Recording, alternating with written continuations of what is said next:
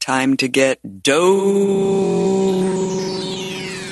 I told you we wasn't gonna do this time around.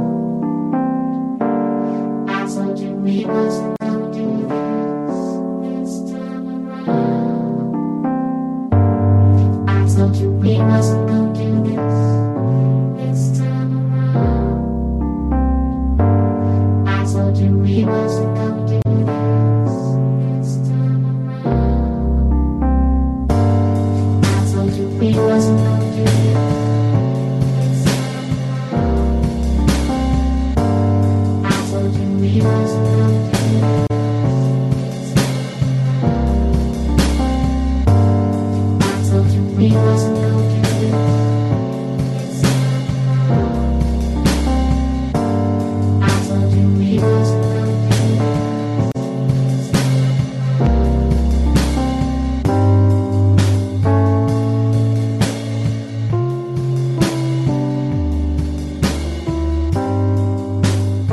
Hey everyone. Welcome to Dosed. It's a Monday, August 22nd, 11:02 a.m. in LA. We are live. Hope everyone had a great weekend. Looking forward to a great week.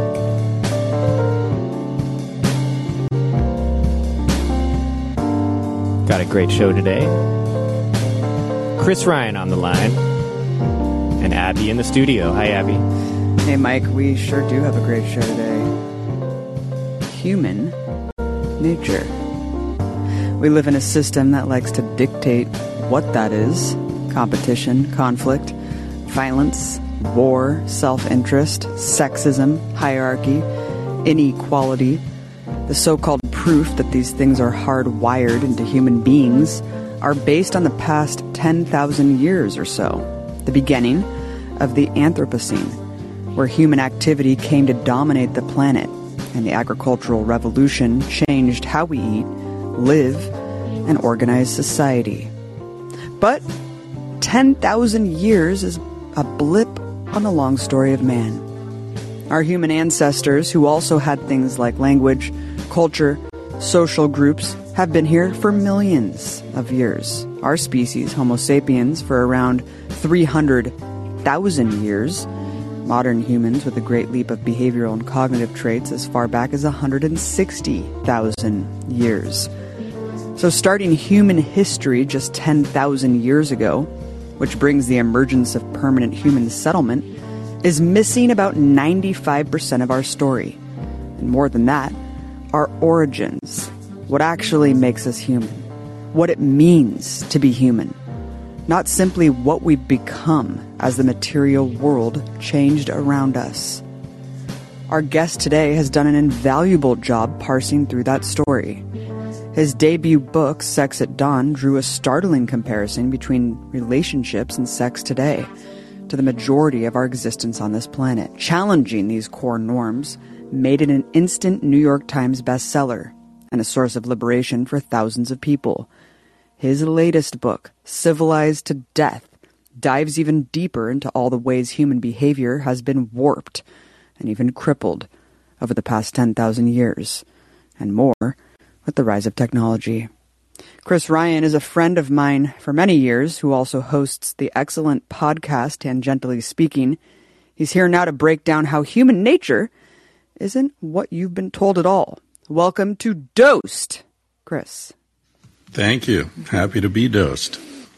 Let's get overdosed here. There's a lot of dosed moments from this book, Chris. I mean, the reason that I love this book so much, and it's been so entertaining and wonderful to dive in, is because for the past 20 years or so, I've been so obsessed with the nuances of recent human history, namely U.S. history in the context of imperialism over only the last century or so. So it's been really refreshing to take a massively zoomed out view and a really fresh perspective of the entirety of human history. I guess let's start with the NPP. I mean, a lot of your book centers around deconstructing the narrative of perpetual progress. I guess let's start by defining what would you say that is, and what you think the biggest flaws with that line of thinking are in terms of quantifying or measuring progress and in turn happiness? Well, I think that we suffer from a very understandable bias in our thinking that favors the present over the past. Just as most countries, most cultures think that they are the epitome of humanity, that they eat the best food and they have the coolest language and the best music. And, you know, if you ask a Frenchman what's the best country in the world, 9 times out of 10, they're going to say France. In the U.S., it's the U.S. And Canada, it's Canada. So we all know that. So nationalism is sort of built in. There's a sort of instinctive allegiance with what we are familiar with.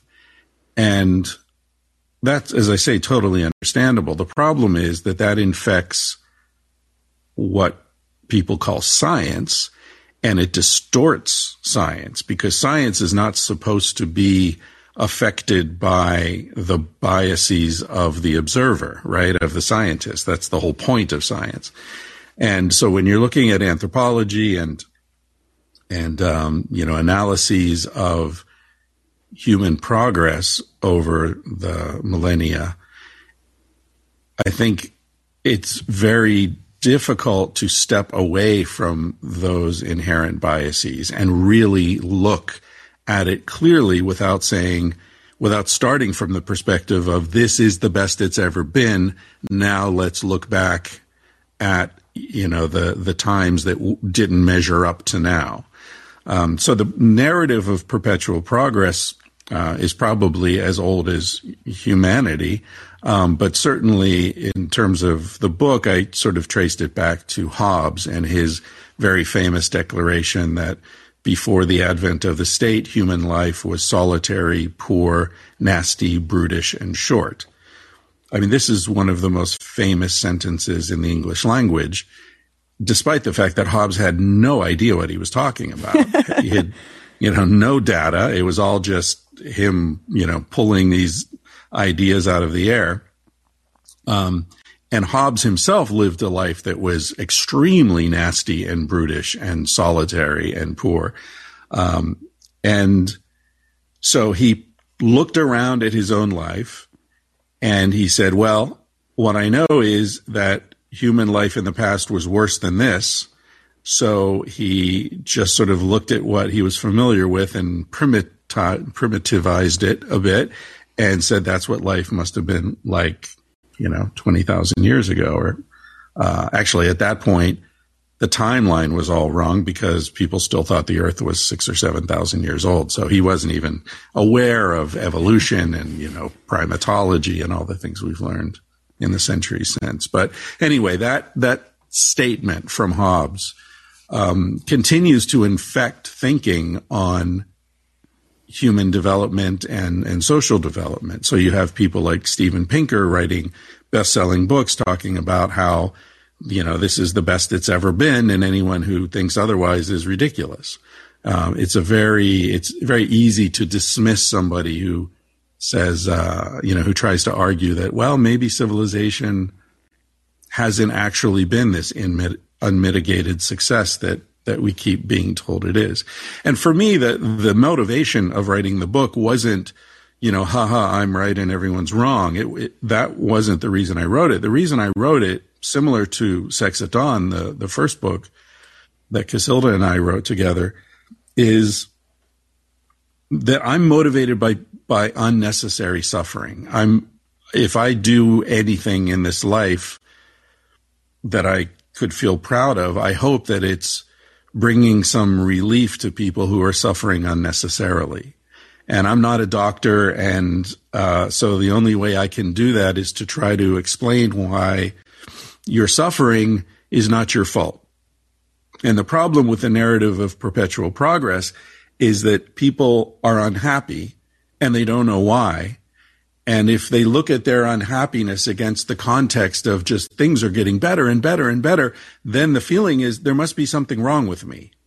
How could I possibly be unhappy? The world is better than it's ever been. Everything's fantastic. We've got the internet. We've got food delivered overnight. We've got this and we've got that. So why do I feel so empty and miserable? Why are suicide rates higher than they've ever been? Why is depression a global epidemic that's growing exponentially? Why are so many people unhappy if the world is just getting better and better? And so I think people turn that anxiety and dissatisfaction inward against themselves. They blame themselves or they blame each other. And my message is, forgive yourself. It's not your fault. You actually live in a society that is sick, and it's been getting sicker.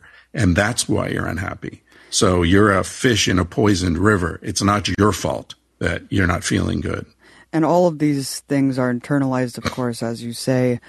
And these declarations that I have heard over and over again, we live in the most equitable time, we live in the most peaceful time, which is fascinating, just patently untrue statements from people who should know better. I mean, these are some scientists, evolutionary biologists who have said such things. I love that you all of these figures who you reference in the book, kind of the post-Hobbesian figures who are perpetuating and reinforcing the theory of status quoism and the myth of perpetual progress. And it's like, it does seem like there is an argument to be made that even capitalism, which is supposed to predicate another system that is advancing, that's better out of capitalism, things are actually morphing into a worse stage of capitalism, almost like a neo-feudal state that we're entering into. I want to compare Hobbes's famous declaration of the horrific nature of civilization before of pre-civilization before the advent of the state, as to what it was actually like, because it really is amazing when you look at 95% of all of human existence was before this time, Chris. I mean, the positive traits that I think most human beings have and cherish today, which is really difficult to harness under the system that we live in, generosity, honesty, mutual respect, empathy, all of these things are difficult in practice under this cutthroat, selfish system that runs on greed and individualism. But in fact, these characteristics are what defined foraging communities, which flourished because of these characteristics. There were concrete survival reasons for hunter-gatherer ancestors to honor them. Can you go into that? Yeah, I mean, you're right. And that's sort of the crux of the issue, right? That our nature is in opposition to our culture. And that creates not only unhappiness, depression, anxiety, suicide, and so on, and unhealthy relationships. It also manifests in physiological issues, digestive issues, chronic fatigue, chronic pain, back pain. I mean, all these, virtually every disease known to humanity is either caused or exacerbated by stress. So if you're living in a situation where you're in opposition to your culture, your nature is in opposition to your culture, you're going to have problems. And again, as I said, it's not your fault. That's just what's going to happen. There's no way around that. So that's the challenge. As far as how people lived before the advent of the state, so listeners are going to be saying, well, how do you know, right? How on earth? You don't have a time machine. You can't go back in time and know. So there are different things that we can look at to get a sense of that. The first is anthropological research on hunter-gatherers who are alive today.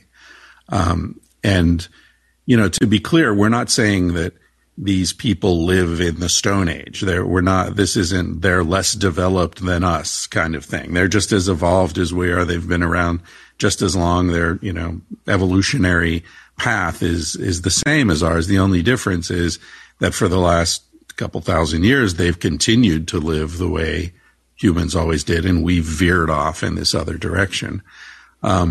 So by looking at contemporary hunter-gatherers that have been studied in the last 100 or 200 years, we get a lot of insights. And the other sort of typical caveat is that they're not all the same. Not all hunter-gatherers are exactly the same, but there are universalities among them. So if you study hunter-gatherers in the Arctic Circle and hunter-gatherers in the Kalahari Desert in Africa and hunter-gatherers in the Amazon and in Papua New Guinea, and they all have certain things in common, then you can safely conclude that these things are common to hunter-gatherers in the past as well, especially if they're structurally important. Their structural importance is obvious. For example, sharing that you mentioned. Sharing is ubiquitous in hunter-gatherer societies. In fact, anthropologists refer to them as fiercely egalitarian. So it's not just that you share, it's you're expected to share. And if you don't share, there's something seriously wrong with you. You risk being kicked out of the group, which is a death sentence in hunter-gatherers. So there's a sense of egalitarianism that's very important that extends to women and children as well as men. Decisions are made through consensus because nobody has coercive power in a hunter-gatherer group simply because no one can block anyone else's access to the essentials of life. So in a capitalist society, if you get canceled, you lose your job, you can't get another job, you can't get food, you can't get an apartment. If your credit score is, destroyed by something, you can't function. So people can block you, institutions can block you from getting what you need. But a hunter-gatherer society, everybody knows how to hunt, everybody knows how to forage, everybody knows which plants are medicinal and which can be used for first aid, various, typical medical conditions. Everyone knows how to build a shelter. So you can't block people from the things they need, which makes coercive power very difficult to accumulate. Also, nobody is accumulating resources. That's sort of fundamental to immediate return hunter-gatherers. So you don't get hierarchies. You don't get slavery. Now, all primates are hierarchical in a social sense. But I'm talking about kingdoms and hoarding of resources and food and slavery and things like that. And class. They simply don't exist. The division class. into social classes and wealth disparity and everything. Right. So consequently, you look at hunter-gatherers and you see they're fiercely egalitarian. They're respectful of women and children. The adults all participate in the education and raising of children. So if a baby's crying, the nearest adult will pick up the baby. They don't look around for the mother. It doesn't matter who the mother is. Any adult can pick up the baby. Similarly, if a kid's getting into trouble, any adult can say, hey, get away from that. Be careful. There's not this that's my kid kind of thing. And in Sex at Dawn, we argued that extended to sexual relationships as well. There's no reason to think that, that's my wife. Oh, that's my husband. Keep your hands off him. If you're sharing everything else and nobody really cares who the father of the children, who the fathers are, because many hunter-gatherer societies don't even know that sex results in babies or pregnancy. They haven't made the connection. Because everyone's having sex and people get pregnant. So why would you think that sex causes pregnancy, But anyway, you look at hunter-gatherer societies and you see egalitarianism, you see respect for women and children, you see a lot of cooperation and sharing, as we said, and you see happy people. And so when I wrote this book, I thought, well, okay, we have to look at, anyone can cherry pick and make an argument. So what are the qualities of life that are sort of universally important to human beings? And I came up with things like, is my life meaningful? Am I forced to do a lot of things I don't want to do? Do I have friends? Is my social life rich and satisfying? Is my food healthy, nutritious? Is my body in good shape? You look at these things or longevity of active, healthy lifespan. You look at these things, and hunter-gatherers come out on top everywhere.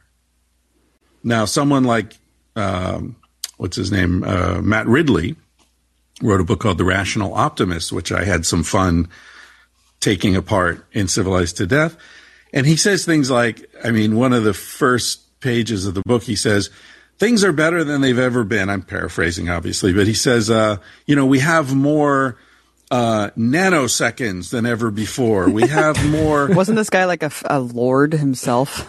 He is a lord. His father was in the House of Lords. He was raised in a freaking castle, and he was the head of the biggest bank to ever fail in England at the time. Bad lordship. So, yeah, and I think his grandfather invented the golden retriever. Oh my God, he's the father of inbreeding.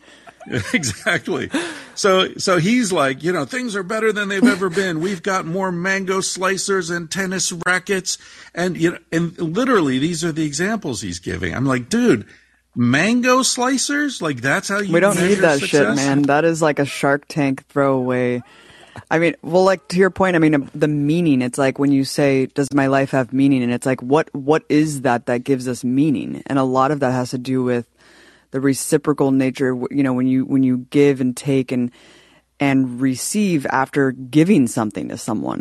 That's something that you explain in your book, activates some of the same brain chemistry as orgasms or eating a really amazing meal. It's like the generosity and the giving nature that people just don't do. It's because selfishness is so encouraged and it's so counterintuitive to this.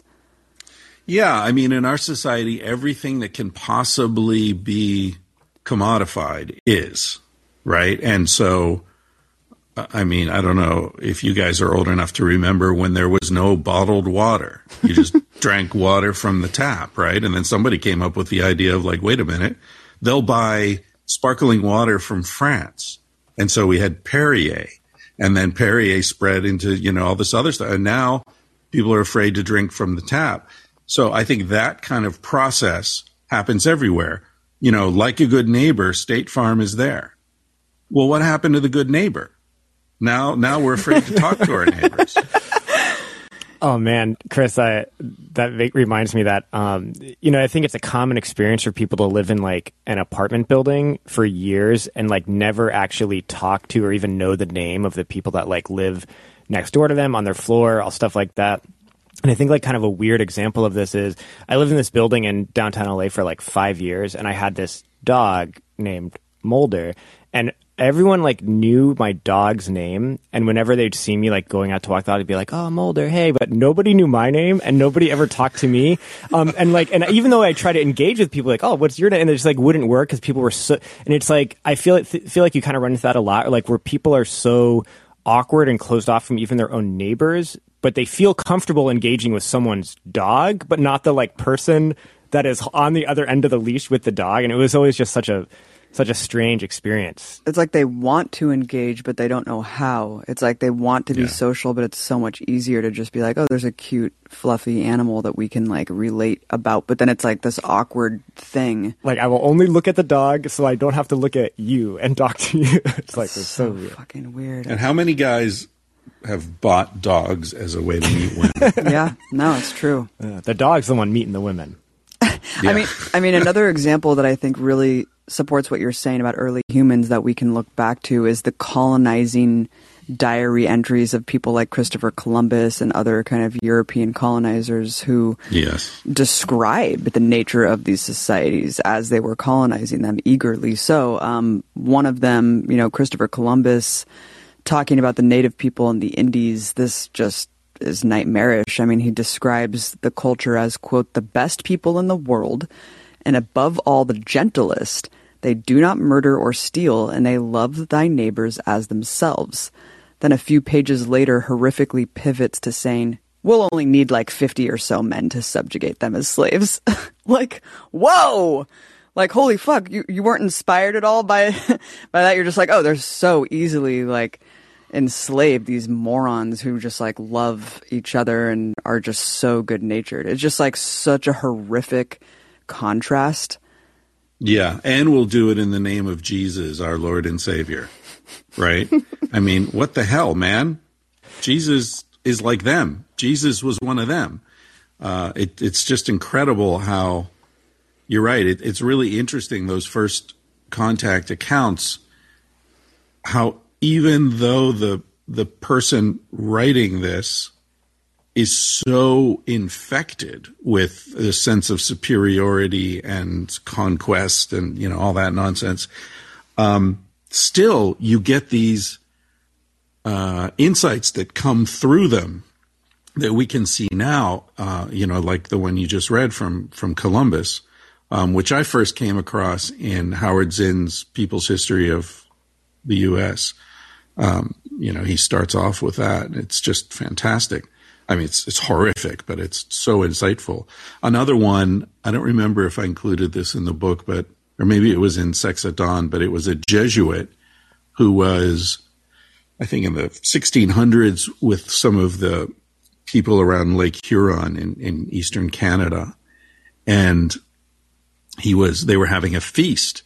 And they were eating all of his food. They'd like caught a bunch of beavers or something, and they invited the people from nearby villages over, and, you know, hey, we were having a feast. And this Jesuit recounted the conversation he had with one of the men. He said, you know, you're just, everyone's eating all the food. Like, why don't you save some for tomorrow? And the guy said, well, we'll just catch more tomorrow. And he said, well, but what if you don't? He said, well, then, you know, we won't eat tomorrow. We'll eat the next day. We'll catch more the next day. And the point of that is, you know, part of this whole neo-Hobbesian perspective is that we take our scarcity-based mindset and we project it into the past. And we say, well, you know, if there's no food in my fridge and for some reason, you know, transportation systems break down, I'm going to starve. And we assume that's the way everyone lived. But in fact, hunter-gatherers look at the world with a sense of abundance. They look around them, they see food, they see medicine, they see everything they need, and it's all free. It's all just there. So another one of the universalities of hunter-gatherers is that they, to the extent that they envision gods, the gods are benevolent. The gods love them. The gods take care of them and give them things. We are the only people who have a jealous, angry, spiteful God, which really tells you something about the difference between everyone else's perspective on the world and ours. We're the only ones in this weird oppositional, conflictive relationship with the spiritual world, speaking, you know, as of the Christian world. The angry, vindictive God who wants to commit mass murder and genocide of the planet.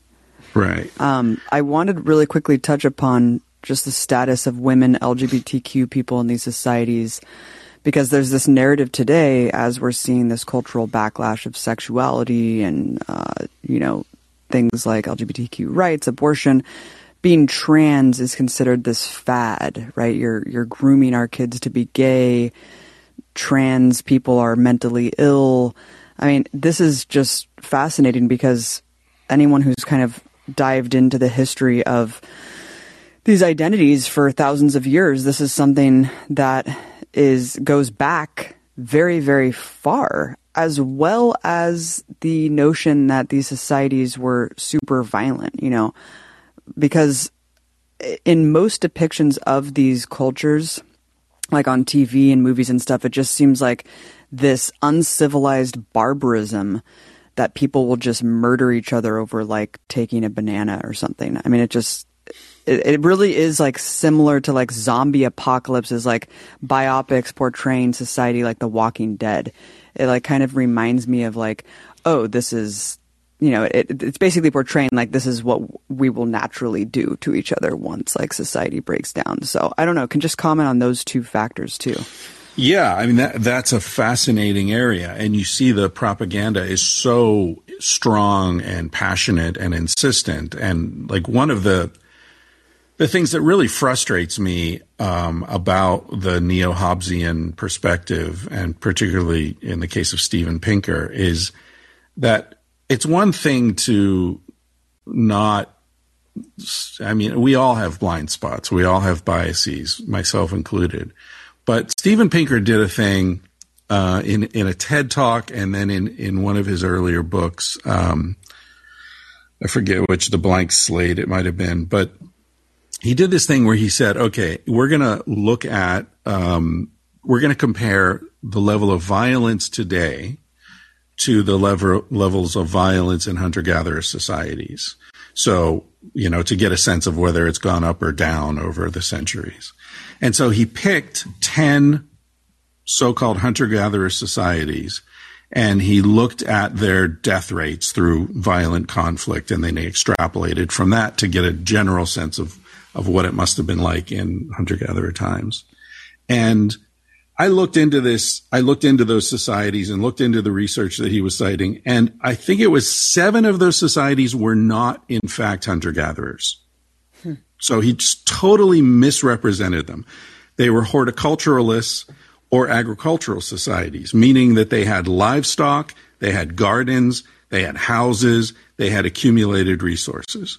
That's what people fight over. They fight over accumulated resources. Immediate return hunter-gatherers have no accumulated resources. That's the definition of immediate return hunter-gatherer. You go out, you find it, you eat it, that's it, immediate return.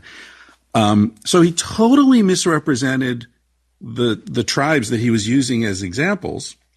And then the others, one or two of the others, were Amazon tribes that lived in a very remote area in Brazil and Venezuela.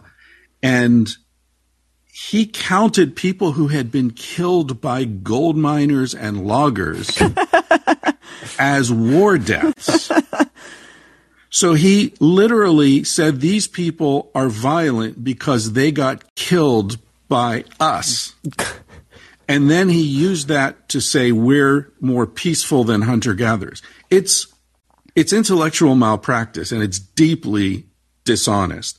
In Sex at Dawn, I called him out. There's a section called Professor Pinker Red in Tooth and Claw, where I said, look, these are not hunter-gatherers. And I quoted the scientists whose research he was using, saying these are horticulturalists, these are agriculturalists.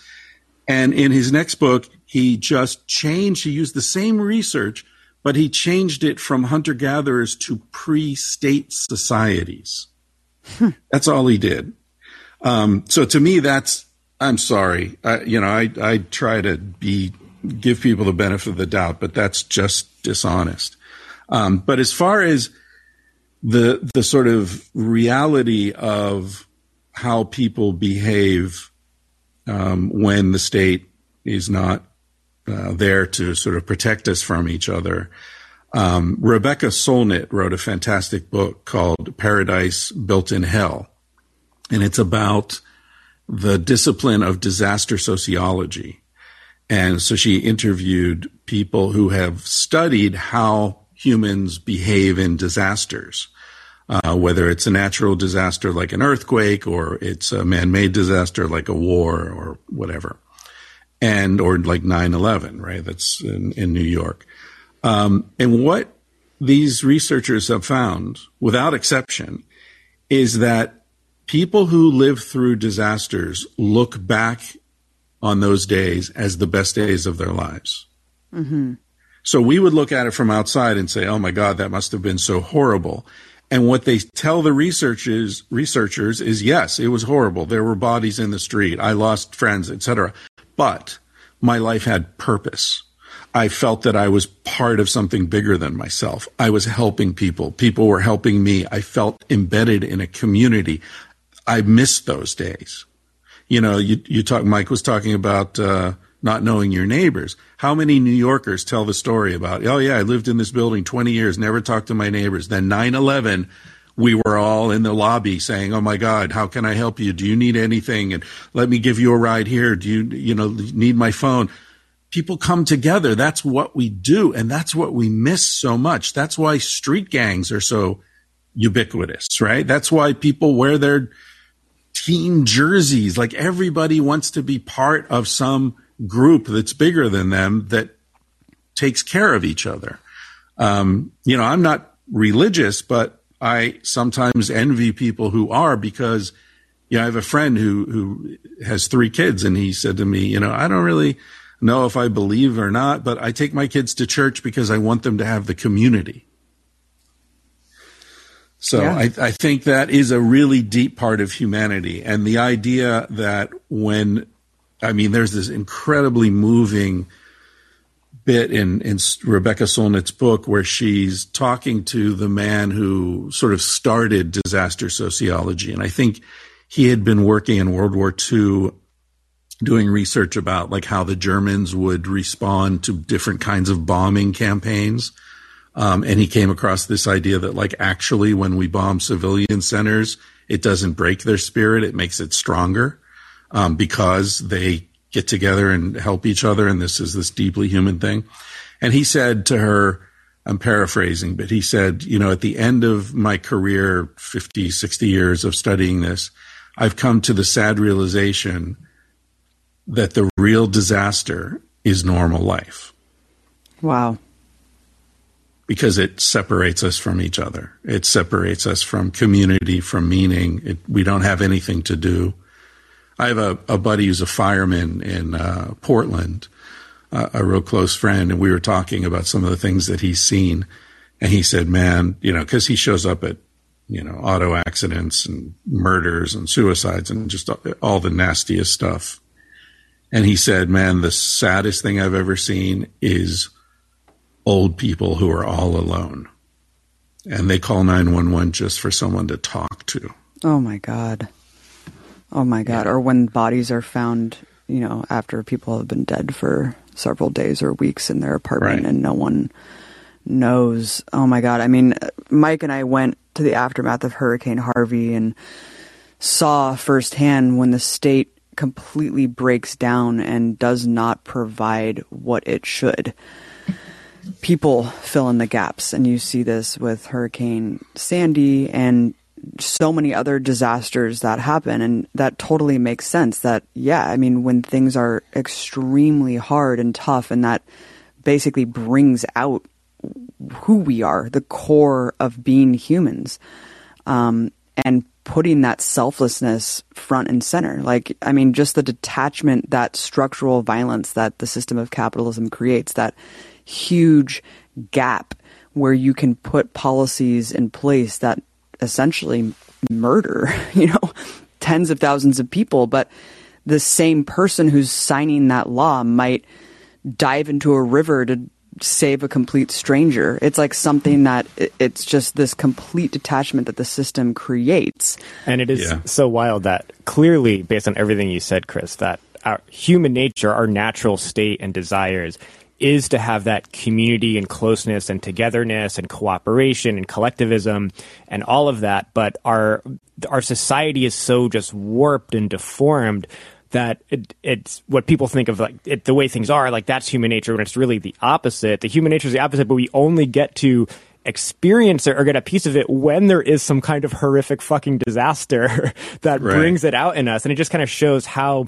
detached we are actually from being human, like what made us human beings to begin with, what made us successful as a species to begin with for most of our existence, and just come so far away from it that it takes great pain and tragedy to get us kind of back to a normal state of being in a way. Yeah, it's crazy, right? Like people talk about, they were hiking and their phone battery went dead, and for 3 days they didn't have a phone, and they come back and they're like, oh my God, that was so great. Like my attention span grew, and, I could concentrate, and I could actually read a book. And it's like so much of society is about distracting us and selling us. Like I forget the phrase I used in the book, but it's like the commodification is the process of taking away something that was free and then selling us a cheap copy of it. And then we forget that we ever had it for free. And we're such adaptive creatures that we can adapt to the state of things with that. Like, I mean, I want to just say this because this was one of the most dosed facts in the book that I've heard all my life. Okay, let's go back to Hobbes's quote. Let's go back to the short, right? Life was short. Apparently, Mike, I just dosed the fuck out of you the other day, dropping this shit on you. But Chris, people live to only be 30 years old, right? I mean, that's what we hear constantly. I've heard that my whole life. Look, even you're painting this glorious picture of what hunter-gathering societies were. All right, well, fuck. No one lived to be past 30. Average lifespan, 30. Yeah. Yeah, so that's evidence of how hungry we are as a society to believe this bullshit narrative. Because the fact, as any specialist, any anthropologist knows who's, studied this, is that hunter-gatherers live typically into their 70s, even into their 80s. Boom. If they survive childhood. So it's a math trick, right? Like Mark Twain said, there are lies, damn lies, and statistics. So it's a statistical sleight of hand where you say 100 hunter-gatherers are born, 40 of them die before they're 10 years old, which is sadly pretty typical. So that's if I were on the other side of this conversation, I would be talking about infant mortality and child mortality, which is a serious issue. But if you take 100 people who are born, 40 of them die before they're 10, the other 60 live well into their 60s, 70s, and 80s, and then average it out, you come to something around 35 or 38. And that's where that number comes from. But it's been misunderstood to say that everyone died by the time they were 35. That's just not true. I don't know what the average income is of, Topanga Canyon, where I live right now, but I can assure you that it is not a reflection of my income, even though I happen to be here right now. Statistics are just nonsense when you're talking about stuff like this. It's so disingenuous. It's so disingenuous to perpetuate that when really it's comparable to today's lifespan. That's what's so mind-blowing about it. Particularly if you're looking at active lifespan, right? Mm-hmm, right. Hunter-gatherers typically live, as I said, if they survive childhood, they typically live into their anywhere from the estimates range from 68 to 78 being the sort of typical age at death. And the person will be active, healthy, walking a lot, moving a lot. Hunter-gatherers typically walk anywhere from 5 to 10 kilometers a day. And then they will get sick and they'll die in a week or 2 weeks. And that's it. There's no months in a nursing home. There's no dementia. There's no living alone in an apartment somewhere and not talking to the neighbors for years. There's none of that despair and like slow decay that we have in our societies. So when people say, oh, we live longer, it's like, wait a minute, man. First of all, the statistical thing, we haven't doubled the human lifespan. That's pure bullshit. And like I said, anyone who knows what they're talking about knows that. The problem is that a lot of people who aren't specialists, who don't know this research, don't really think about it. They don't think about, like, wait a minute, Benjamin Franklin was an old guy, right? In the Old Testament, it says our time on earth is 70. That's 70. That's in the Old Testament.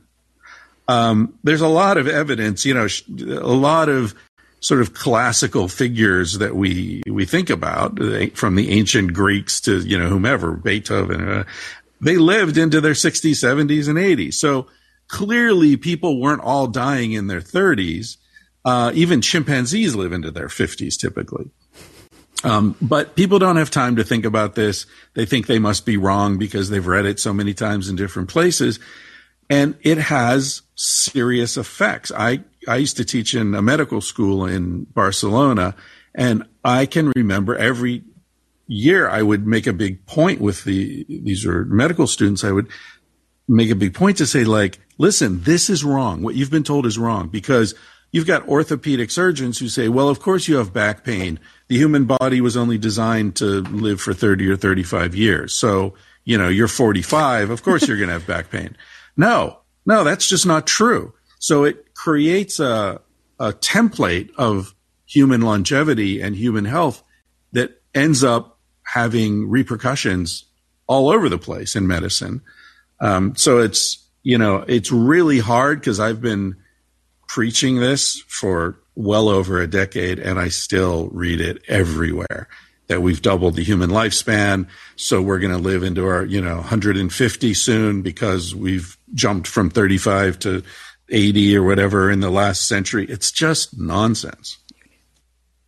No, absolutely. I mean, it really blew me away, because I have heard this. It's such like conventional wisdom that makes us not address the core thesis of the book, which is that our environment is what's killing us and degrading our life. It's not the fact that we naturally, innately just outgrew our lifespan very recently, and we're just dealing with all the consequences of that. That's insanity. I want to go just quickly to how, the initiation of farming and agriculture, of course, changed so much. Not just, of course, the way we produce and consume food, but every aspect of human society, the dynamics between each other, male-female relations, childcare, class, militarism, human relationships to the environment, to other animals, to each other. Of course, I think most importantly, given to the context of a lot of what we're talking about, is the birth of economic oppression, the notions of ownership and exploitation, colonialism, feudalism, imperialism. In the book, you quote Jean Leidloff, who says something I think really astute, perhaps obvious, but poignant nonetheless, that says, quote, "The design of each individual is a reflection of the experience it is expected to encounter." Because when you wrap your mind around this, how we did live for the vast majority of our existence compared to how we live now, every aspect of our lives today is really this distorted perception of what kind of animal are we? What is the nature of a Homo sapien? In the book, you talk about how we're the only species that live in zoos of our own design. And essentially, we're held hostage by our own creations, money, the structure of society, government. We live in a world that no other human generation has ever known because of the advancements, quote unquote, that we've, put in place over the last 100 or so years since mango the industrial slicers. civilization. Styrofoam, plastic, mango slicers. I mean, and instead of changing the environment, right, we try to change our brain chemistry. Going back to suicide rates, going back to antidepressants, the overdiagnosis of disorders. Everything about the way we live goes against human nature. And even though it's like, there's something subconsciously that, like, I think we all know this, but to see it written out and articulated in such a way that it's just like, fuck, this is so crazy that we're doing this to ourselves. And it's like there's no way out because of how things have... It's like, what do you fucking do? How do you get out of this? Like, how do we reverse course at this point? You get a van and you live down by the river. Well, I think that there are different ways to answer this. There's, the sort of on the social level, on a macro level, like, how do we as a species turn this around? And then there's on a personal level, which is how do I find satisfaction and health and happiness within this messed up situation? And I think, like, to start with the second, I do think that there are adjustments that we can make in our lives And everyone's situation is different, so people will have to, look around and figure out what's available, what they can handle. But, there are things that we can do in our lives that ameliorate some of this pain and bring in some pleasure and health and happiness. And these things are aligned with the way we evolved. As, in that quote from the continuum concept, she says the body, each aspect of the body is an expression of what is expected, right? And that's evolution in a nutshell, right? Evolution is depending upon what conditions your ancestors have dealt with, that is the adjustment to the design of your body and to some extent your psyche as well. So when we're trying to find ways to adjust our personal lives, it makes a lot of sense to look at hunter-gatherers. Just like, if you're wondering, if you talk to the dog whisperer, he'll tell you that dogs are essentially wolves. So if you want to understand your dog, you need to look at the way wolves evolved and the way they behave and the things they need to be happy and healthy and, feel comfortable. We're the same. If you want to understand what humans need to be healthy, happy, and comfortable, you look at hunter-gatherers. They're the wolves and we're the labradoodles or whatever. So I do, that's one of the keys to the book is like, look, I'm not telling anyone how to live, but I'm saying this is a lens you can use, a tool you can use to find things that will work for you.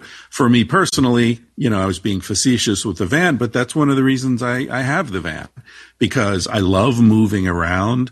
I love being out in the middle of nowhere and sitting by a fire at night. And, there's a reason firelight relaxes us and computer light doesn't. It's the wavelengths. We evolved looking into amber wavelengths.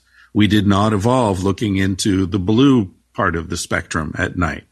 We get the blue light in the morning, so that wakes us up. Our brain is responding to the wavelength of the light.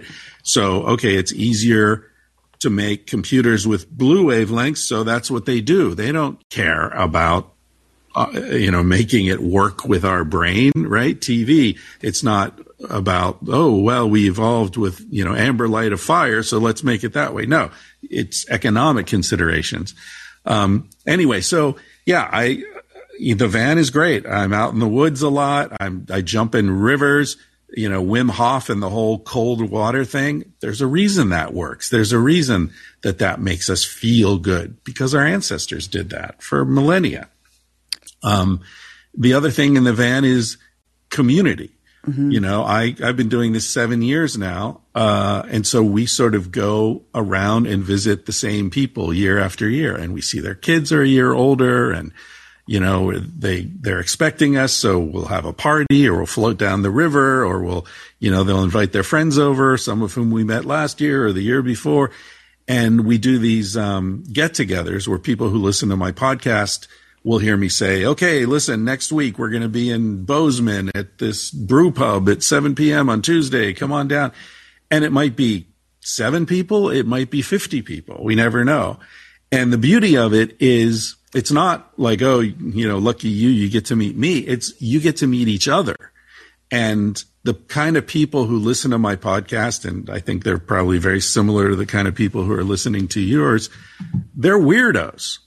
They're cool, funky weirdos who don't feel comfortable in this world and are trying to figure it out and often find themselves feeling misunderstood and out of place. And so the more I can introduce them to each other, the happier I am, because it's so beautiful to see that happen. There are lots of ways to create win-win situations in life, right? You can share resources. You can, where we bought this land in Colorado, one of the reasons is that the land was cheap enough that a lot of our friends are buying land in the same little town. And the idea is we're all going to help each other build the house, and then so-and-so is going to have the goats, and she's going to have the chickens, and we're going to do this, and he's going to take care of that. And so we'll have that sense of community that we yearn for. Right. And we will know our neighbors because we've chosen the neighbors. Well, you heard Chris. You guys got to join the van life, join the van crew, get in contact with these people, because that's really what life is all about, guys, and reaching out to these communities, building from them, finding how we are all connected here and what interests we share. I want to get back to a couple dose things about the book before we get into fascinating section about child rearing and parenthood. I can't help but just think of, I guess I thought for a long time, wealthy people, there's something that drives like sociopaths and psychopaths into these certain industries, advertising and politics and stuff like that, Wall Street. But it does seem like there is something that just creates this kind of sociopathy that actually deconstructs the nature of your brain once you are in these positions. So let me go back to the notion, this neo-Hobbesian notion of how, I think a majority of people who are like scholars and scientists basically go out to defend the status quo, and they intellectualize within this kind of paradigm, justifying that hierarchies are fundamental to human nature. Poverty is inevitable, maybe even necessary.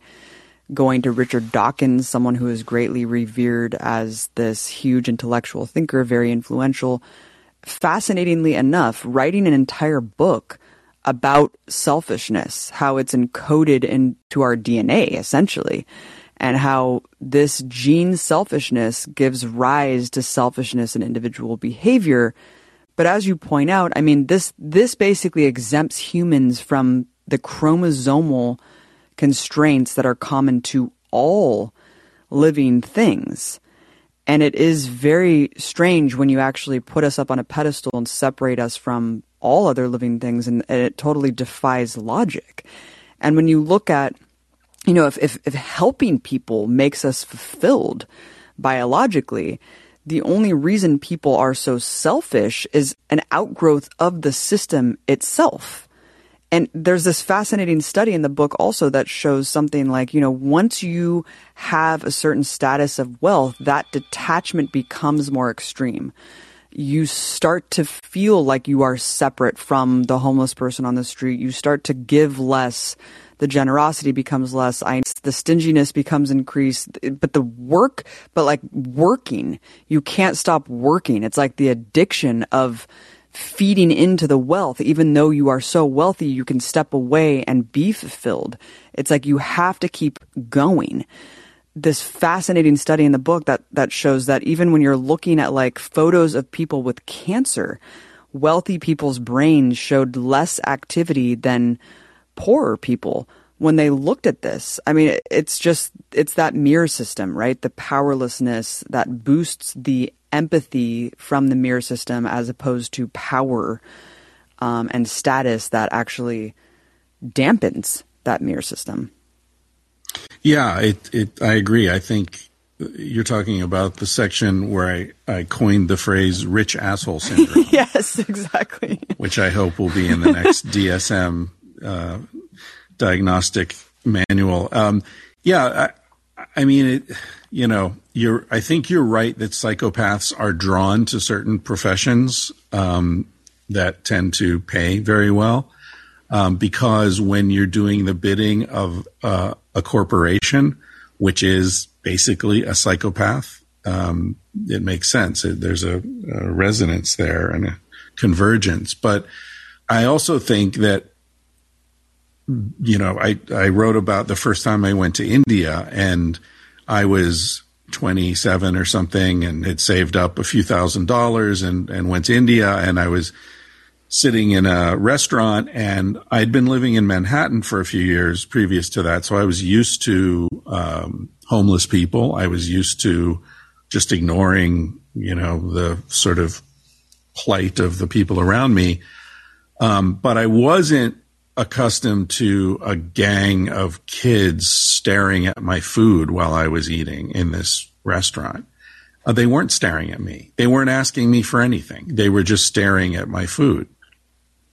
And they weren't faking it, right? These weren't, oh, you're an alcoholic, you should go to the shelter. There's no shelter. They weren't alcoholics. There's no way to spin it as being their fault. And I realized, like, I'm insanely wealthy all of a sudden. sitting here in Old Delhi. I suddenly became a millionaire. I have enough money in my money belt to build a small school or a medical clinic or to pay the debt of a family that will be in debt the rest of their lives. It's this crazy thing. So I realized wealth isn't about how much you have. It's about how much you have relative to the people around you. And when there's a great disparity there, it hurts psychologically. It hurts. It hurts both sides. But I think we develop scar tissue because we don't want to face those questions about, like, how can I help? Is there a way I can help? You don't want to go down the rabbit hole of, will they just use the money for drugs? Or how can I know that it's really helping them? Or, what are the tax repercussions of it? It's like it opens up this can of worms. And so we learn to ignore it. But every time we learn to ignore something, there's a cost. There's a psychological numbing effect. And so I think that, that's a problem. And so you get the kind of sickness you're talking about where people are like, yeah, my net worth is $11 million, but I work 7 days a week and I've got an ulcer and I don't take vacations. And it's like, okay, dude, you're sick. That's an addiction. And it's funny. It's probably one of the most widespread addictions in American society, but nobody considers it an addiction. Success addiction, money addiction, ambition addiction. I see them everywhere. And I think they have a horrible corrosive effect on people's lives. There's a great study I think I talked about in the book called the Rat Park Study, where a guy named Bruce Alexander is a Canadian psychologist.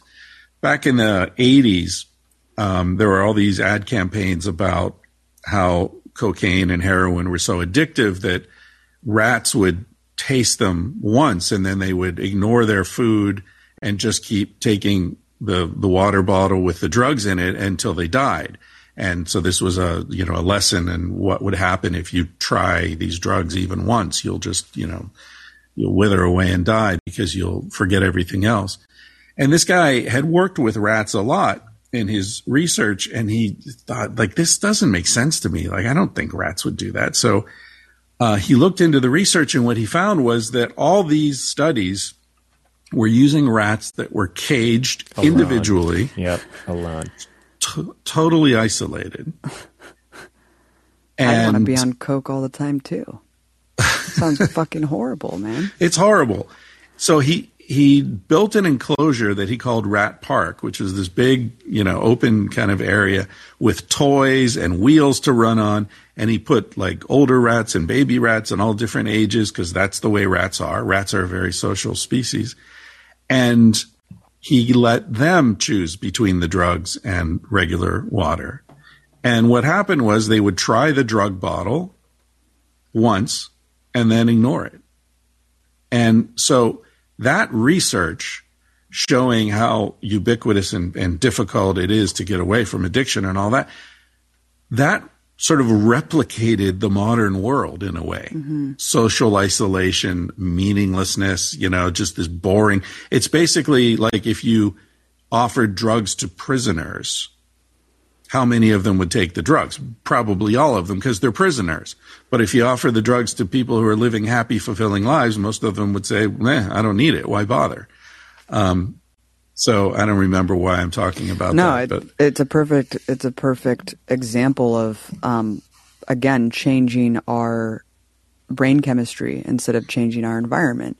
Right. Two other fast dosed as fuck facts from the book that I just want to drop on our dosed audience here is the effects of herd mentality, kind of when you're comparing something like locusts to grasshoppers. Like, these are the same species. A locust is a grasshopper and a grasshopper is a locust. Yet they change, they basically morph from one to another based on the conditions of the herd. And then, along with that kind of herd mentality, that humans can become like another basically like morph into another thing entirely that goes against what they are in a different setting. There's also a myth of human nature that humans are inclined to just follow orders, right, when they're under the spell of authority. And we've all heard of the infamous Milgram psychology experiments where that commonly cited figure of like, I don't know, what is it, like 70% of people follow the experimenter's orders to blindly follow them like sheep to shock subjects with increasing severity. Of electricity. Like actually electroshock people. I was amazed and astounded to learn the disingenuous nature of this study being peddled forever throughout my entire life as like that Hitler, like the Nazis just following orders. This was based on one of 24 different variations of the study. Many produced wildly different results. Most refused to inflict any pain at all. What the absolute fuck? Yeah. Yeah, it's true. Again, it shows you how hungry society is to peddle this false narrative of human nature. And it's so sad, right? Because the narrative is that we need to be afraid. We need to be afraid of the natural world, and we need to be afraid of human nature because we're all killers, we're all rapists, we're all horrible, fallen, sinful, dark, disgusting creatures, and it's only society that saves us from ourselves and each other, whereas the reality is so much more optimistic and hopeful and celebratory. Human nature is beautiful, right? Yes, do things happen? Do people kill each other? Do people make mistakes? Do people pass pain on that they've experienced? Yes, no doubt. But nobody's ever suffering from PTSD because they helped a stranger, right? Clearly, when you hurt someone, it hurts you. There's a pain, there's a price that we pay when we hurt other people, unless you're a total psychopath, and that's a very rare condition. People inflict pain out of their own pain. It's not the natural condition of human nature. I mean, just think about puppies, right? Like, no puppy is nasty. There's no nasty dog that was born a mean puppy, right? They're all cute and happy and ready to be, have a happy, healthy life. They have to get twisted to become those mean guard dogs that we see in the auto lot or whatever. So the Milgram study, it was conducted, as you say, 24 times. Most of the sessions, most of the subjects said, fuck you, I'm not shocking that guy. There's no way I'm doing that. Right? So they found one when some of the people did it, and that's the one that they concentrated on. They ignored all the other ones, which is a big problem in scientific research where you only publish the particular study that came out the way you wanted. And I also thought it was really interesting that the people who were willing to inflict the shocks are precisely the kind of people who society it gives the accolades. They're the good boys and girls. They're the ones who do their homework and show up on time, wear the suit and tie, and shave every day. They're the ones who are willing to do that shit. Not the hippies, not the rebels, not the weirdos. Those are the people who question the premise and say, wait, what are you asking me to do? No way, man. I don't want to do that. They're the ones who see through it. So the people we need to be worried about are the middle of the road kind of, rule-abiding, no questions asked type people. Exactly, man. The conformists are who are the dangerous ones here. The status quoists, man. That's the most dangerous thing ever. Well, part of this mythology that the way things are now is human nature. It's normal. It's this pinnacle. It's the better than it's ever been. It's this pinnacle of human achievement. It also goes along with this idea that human beings as a species are the dominant species because we have come to dominate the planet. It's the age of man right now. We are the dominant in the world. The world is impacted primarily by human behavior. And so that this idea that we have evolved to be the most superior species that has ever lived on Earth because of what we've been able to do. But when you really look at it, as Abby mentioned in the beginning, modern Homo sapiens have been around about 160,000 years, right?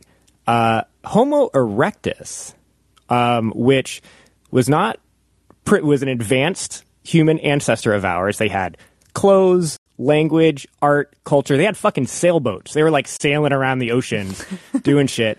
Homo erectus had been around for 2 million years on the planet. So the idea that our existence for less than like a quarter of that time, I think we have yet to prove that we are the most successful species to live on the planet. There's definitely an example of one that has far outperformed another human ancestor that has far outperformed us in terms of longevity. Who knows where our story ends? But Mike, I just read an Atlantic article about how we can survive the nuclear war that we know is coming. So I feel like we've advanced to the point where we're now trying to figure out. We've ceded to the notion of the apocalypse, the impending doom from climate change, and I guess what we know will be a nuclear war at some point. But you know what? We're so advanced, we could try to figure out how can we survive. I don't know how the fuck. What a great achievement! Yeah, we're a very, very huge, groundbreaking achievement there. We have evolved to destroy the world, but not die. But somehow, yeah, literally. Literally groundbreaking because we'll be living in tunnels. Right. Chris, I want to wrap it up with just the extreme kind of dystopian outgrowth of the perversion of the system, especially when it's exemplified into American society and the impact on families and children, especially, we have very unique characteristics in terms of mass shootings and stuff like that, which I want to touch upon as we wrap this up. But a couple statistics here that blew me away as well. Americans who have children are among the most unhappy people with children in the entire world. It's obvious, like we have just total lack of any state or social support. We really are left to fend for ourselves, having to work 2-3 jobs just to pay strangers to take care of our children. The distance between families and social units that's growing more and more as generations pass by. Higher child maltreatment rate than most countries, even when you're comparing Canada and Europe. So what I mean by maltreatment is abuse and even murder. Between 1994 and 2004, 20,000 children were killed by their family members in their own homes. The empathic How does that nature compare to other countries? It's like 3-4-fold than Canada, I think several times higher than Europe. The empathy chip is becoming degraded more and more, 40% less empathic than people were 30 years ago due to the maladaptive parenting traits due to the nature of the system. It's not that parents want to be bad parents, it's that they are forced into these perverse the nature of parenting due to the confines of the system that we live in. Which brings me to, and I don't know if you want to comment on that, but it brings me to, I think, the most unique attribute of American culture that people bend over backwards trying to explain: the mass shootings. Obviously, in a culture like ours that, is an empire baby syndrome, we have so many fucking guns. Obviously, it's a tinderbox, right? But one constant factor in mass shootings: A, it is always men. Most always. 99% are men. 99.9%. B, people rack their brains trying to figure out what is it that makes these people tick. Why do they do these things? Rarely anyone talks about the shared, most common characteristic, I would say, of these men, which is an issue with women, sexuality, so-called incel qualities that define most of them. Chris, talk about that. Yeah, well, I guess this is a topic that spans both books, we talked about this, and certainly talked about sexual frustration and its repercussions in Sex at Dawn, as well as in Civilized to Death. But yeah, I think that sexual frustration, and I don't just mean like not getting laid. I mean this social isolation that we're talking about, where young men and women are facing an increasingly insane social situation where their bodies are encouraging them to hang out, and but it's all being mitigated through apps and social media and selfies and all this distorting strangeness. Like I was talking to a friend the other night who's in her 20s, and she was talking about the dating thing. And I said, do you ever just like meet people like randomly in life? She's like, no, that's dangerous. You don't do that. You have to like, it has to be online. You have to like talk for a while. You have to sort of check them out. You do a Google search, you Insta stalk them. It's this whole process. And like you can't just like meet some guy with a cute dog in the park. Like, no. So I think that the problem is that society, American society particularly, is so based on fear. It's constantly drumming up fear of ourselves, fear of each other, fear of the world, fear of the Russians, fear of the future, fear of the past. Everything's an enemy. And so it makes it very difficult for people to find community, much less, healthy, happy sexual life. And and a lot of times that gets expressed in rage. Men tend to express their rage outward by hurting other people, and women express their rage inward by hurting themselves. So if you look at what's going on the woman's side with self-harm and eating disorders and suicide and depression, it's affecting them too. We see the men with the guns, but a lot of women are quietly suffering from the same things. It kind of leaves me speechless and hopeless, because I don't know how to talk about it. I'm certainly not saying, some women should have been nice to those guys and then it wouldn't have happened. Like it's a much deeper thing than that. And I think that often young men don't understand the pressures that women are facing. And this is something we talked about a lot in Sex at Dawn, how there's no war between the sexes. That's a divide and conquer strategy from a sick society.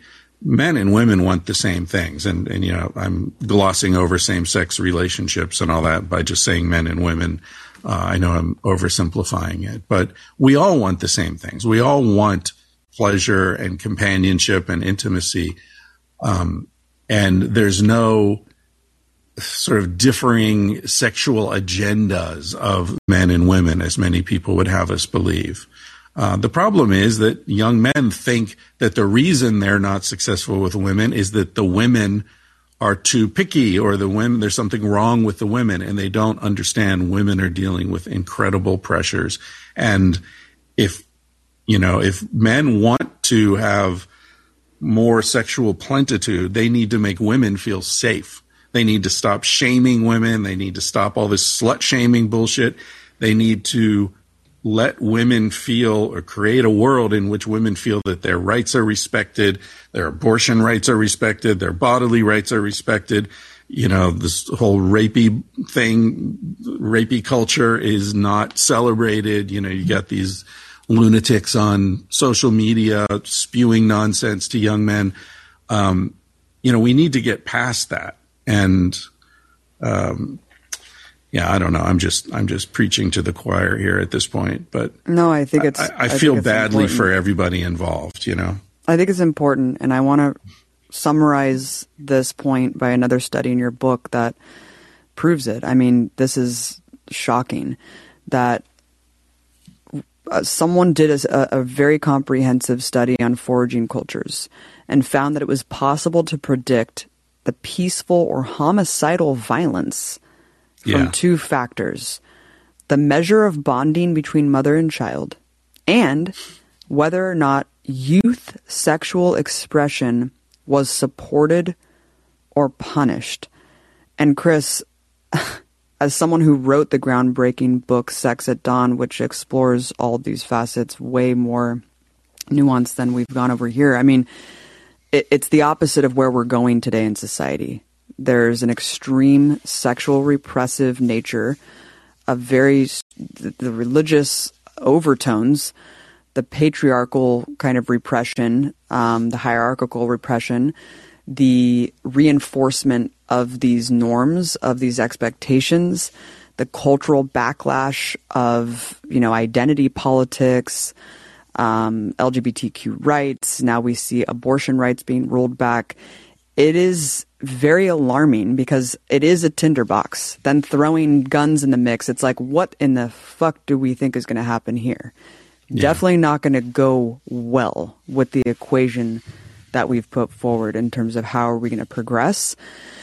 And it's not good, Chris. But, there's so much more from your book. I encourage anyone who is interested in getting just overdosed, check out Civilized to Death, check out Sex at Dawn, become a subscriber and supporter of Tangentially Speaking. Chris Ryan is one of the most thought-provoking, provocative authors, intellectuals out there. I'm so honored to have you on Dosed, to call you a friend. I really hope to see you soon. Join your commune in the near future. Bring my children, and maybe we'll all be living together in the next decade or so. There you go. Hey, you're a great interviewer. I got to say, you. When I was just yammering there about this whole thing with the mass shooters, I was trying to think of this study.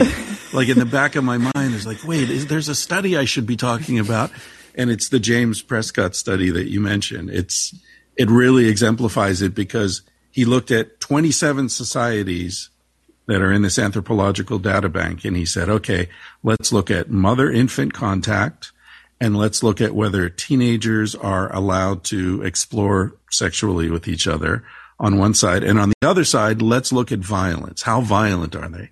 And as you said, in 26 of those 27 societies, he found an exact indirect correlation. So the more body contact there is between mother and infant, and the more freedom teenagers have, the lower the violence levels were.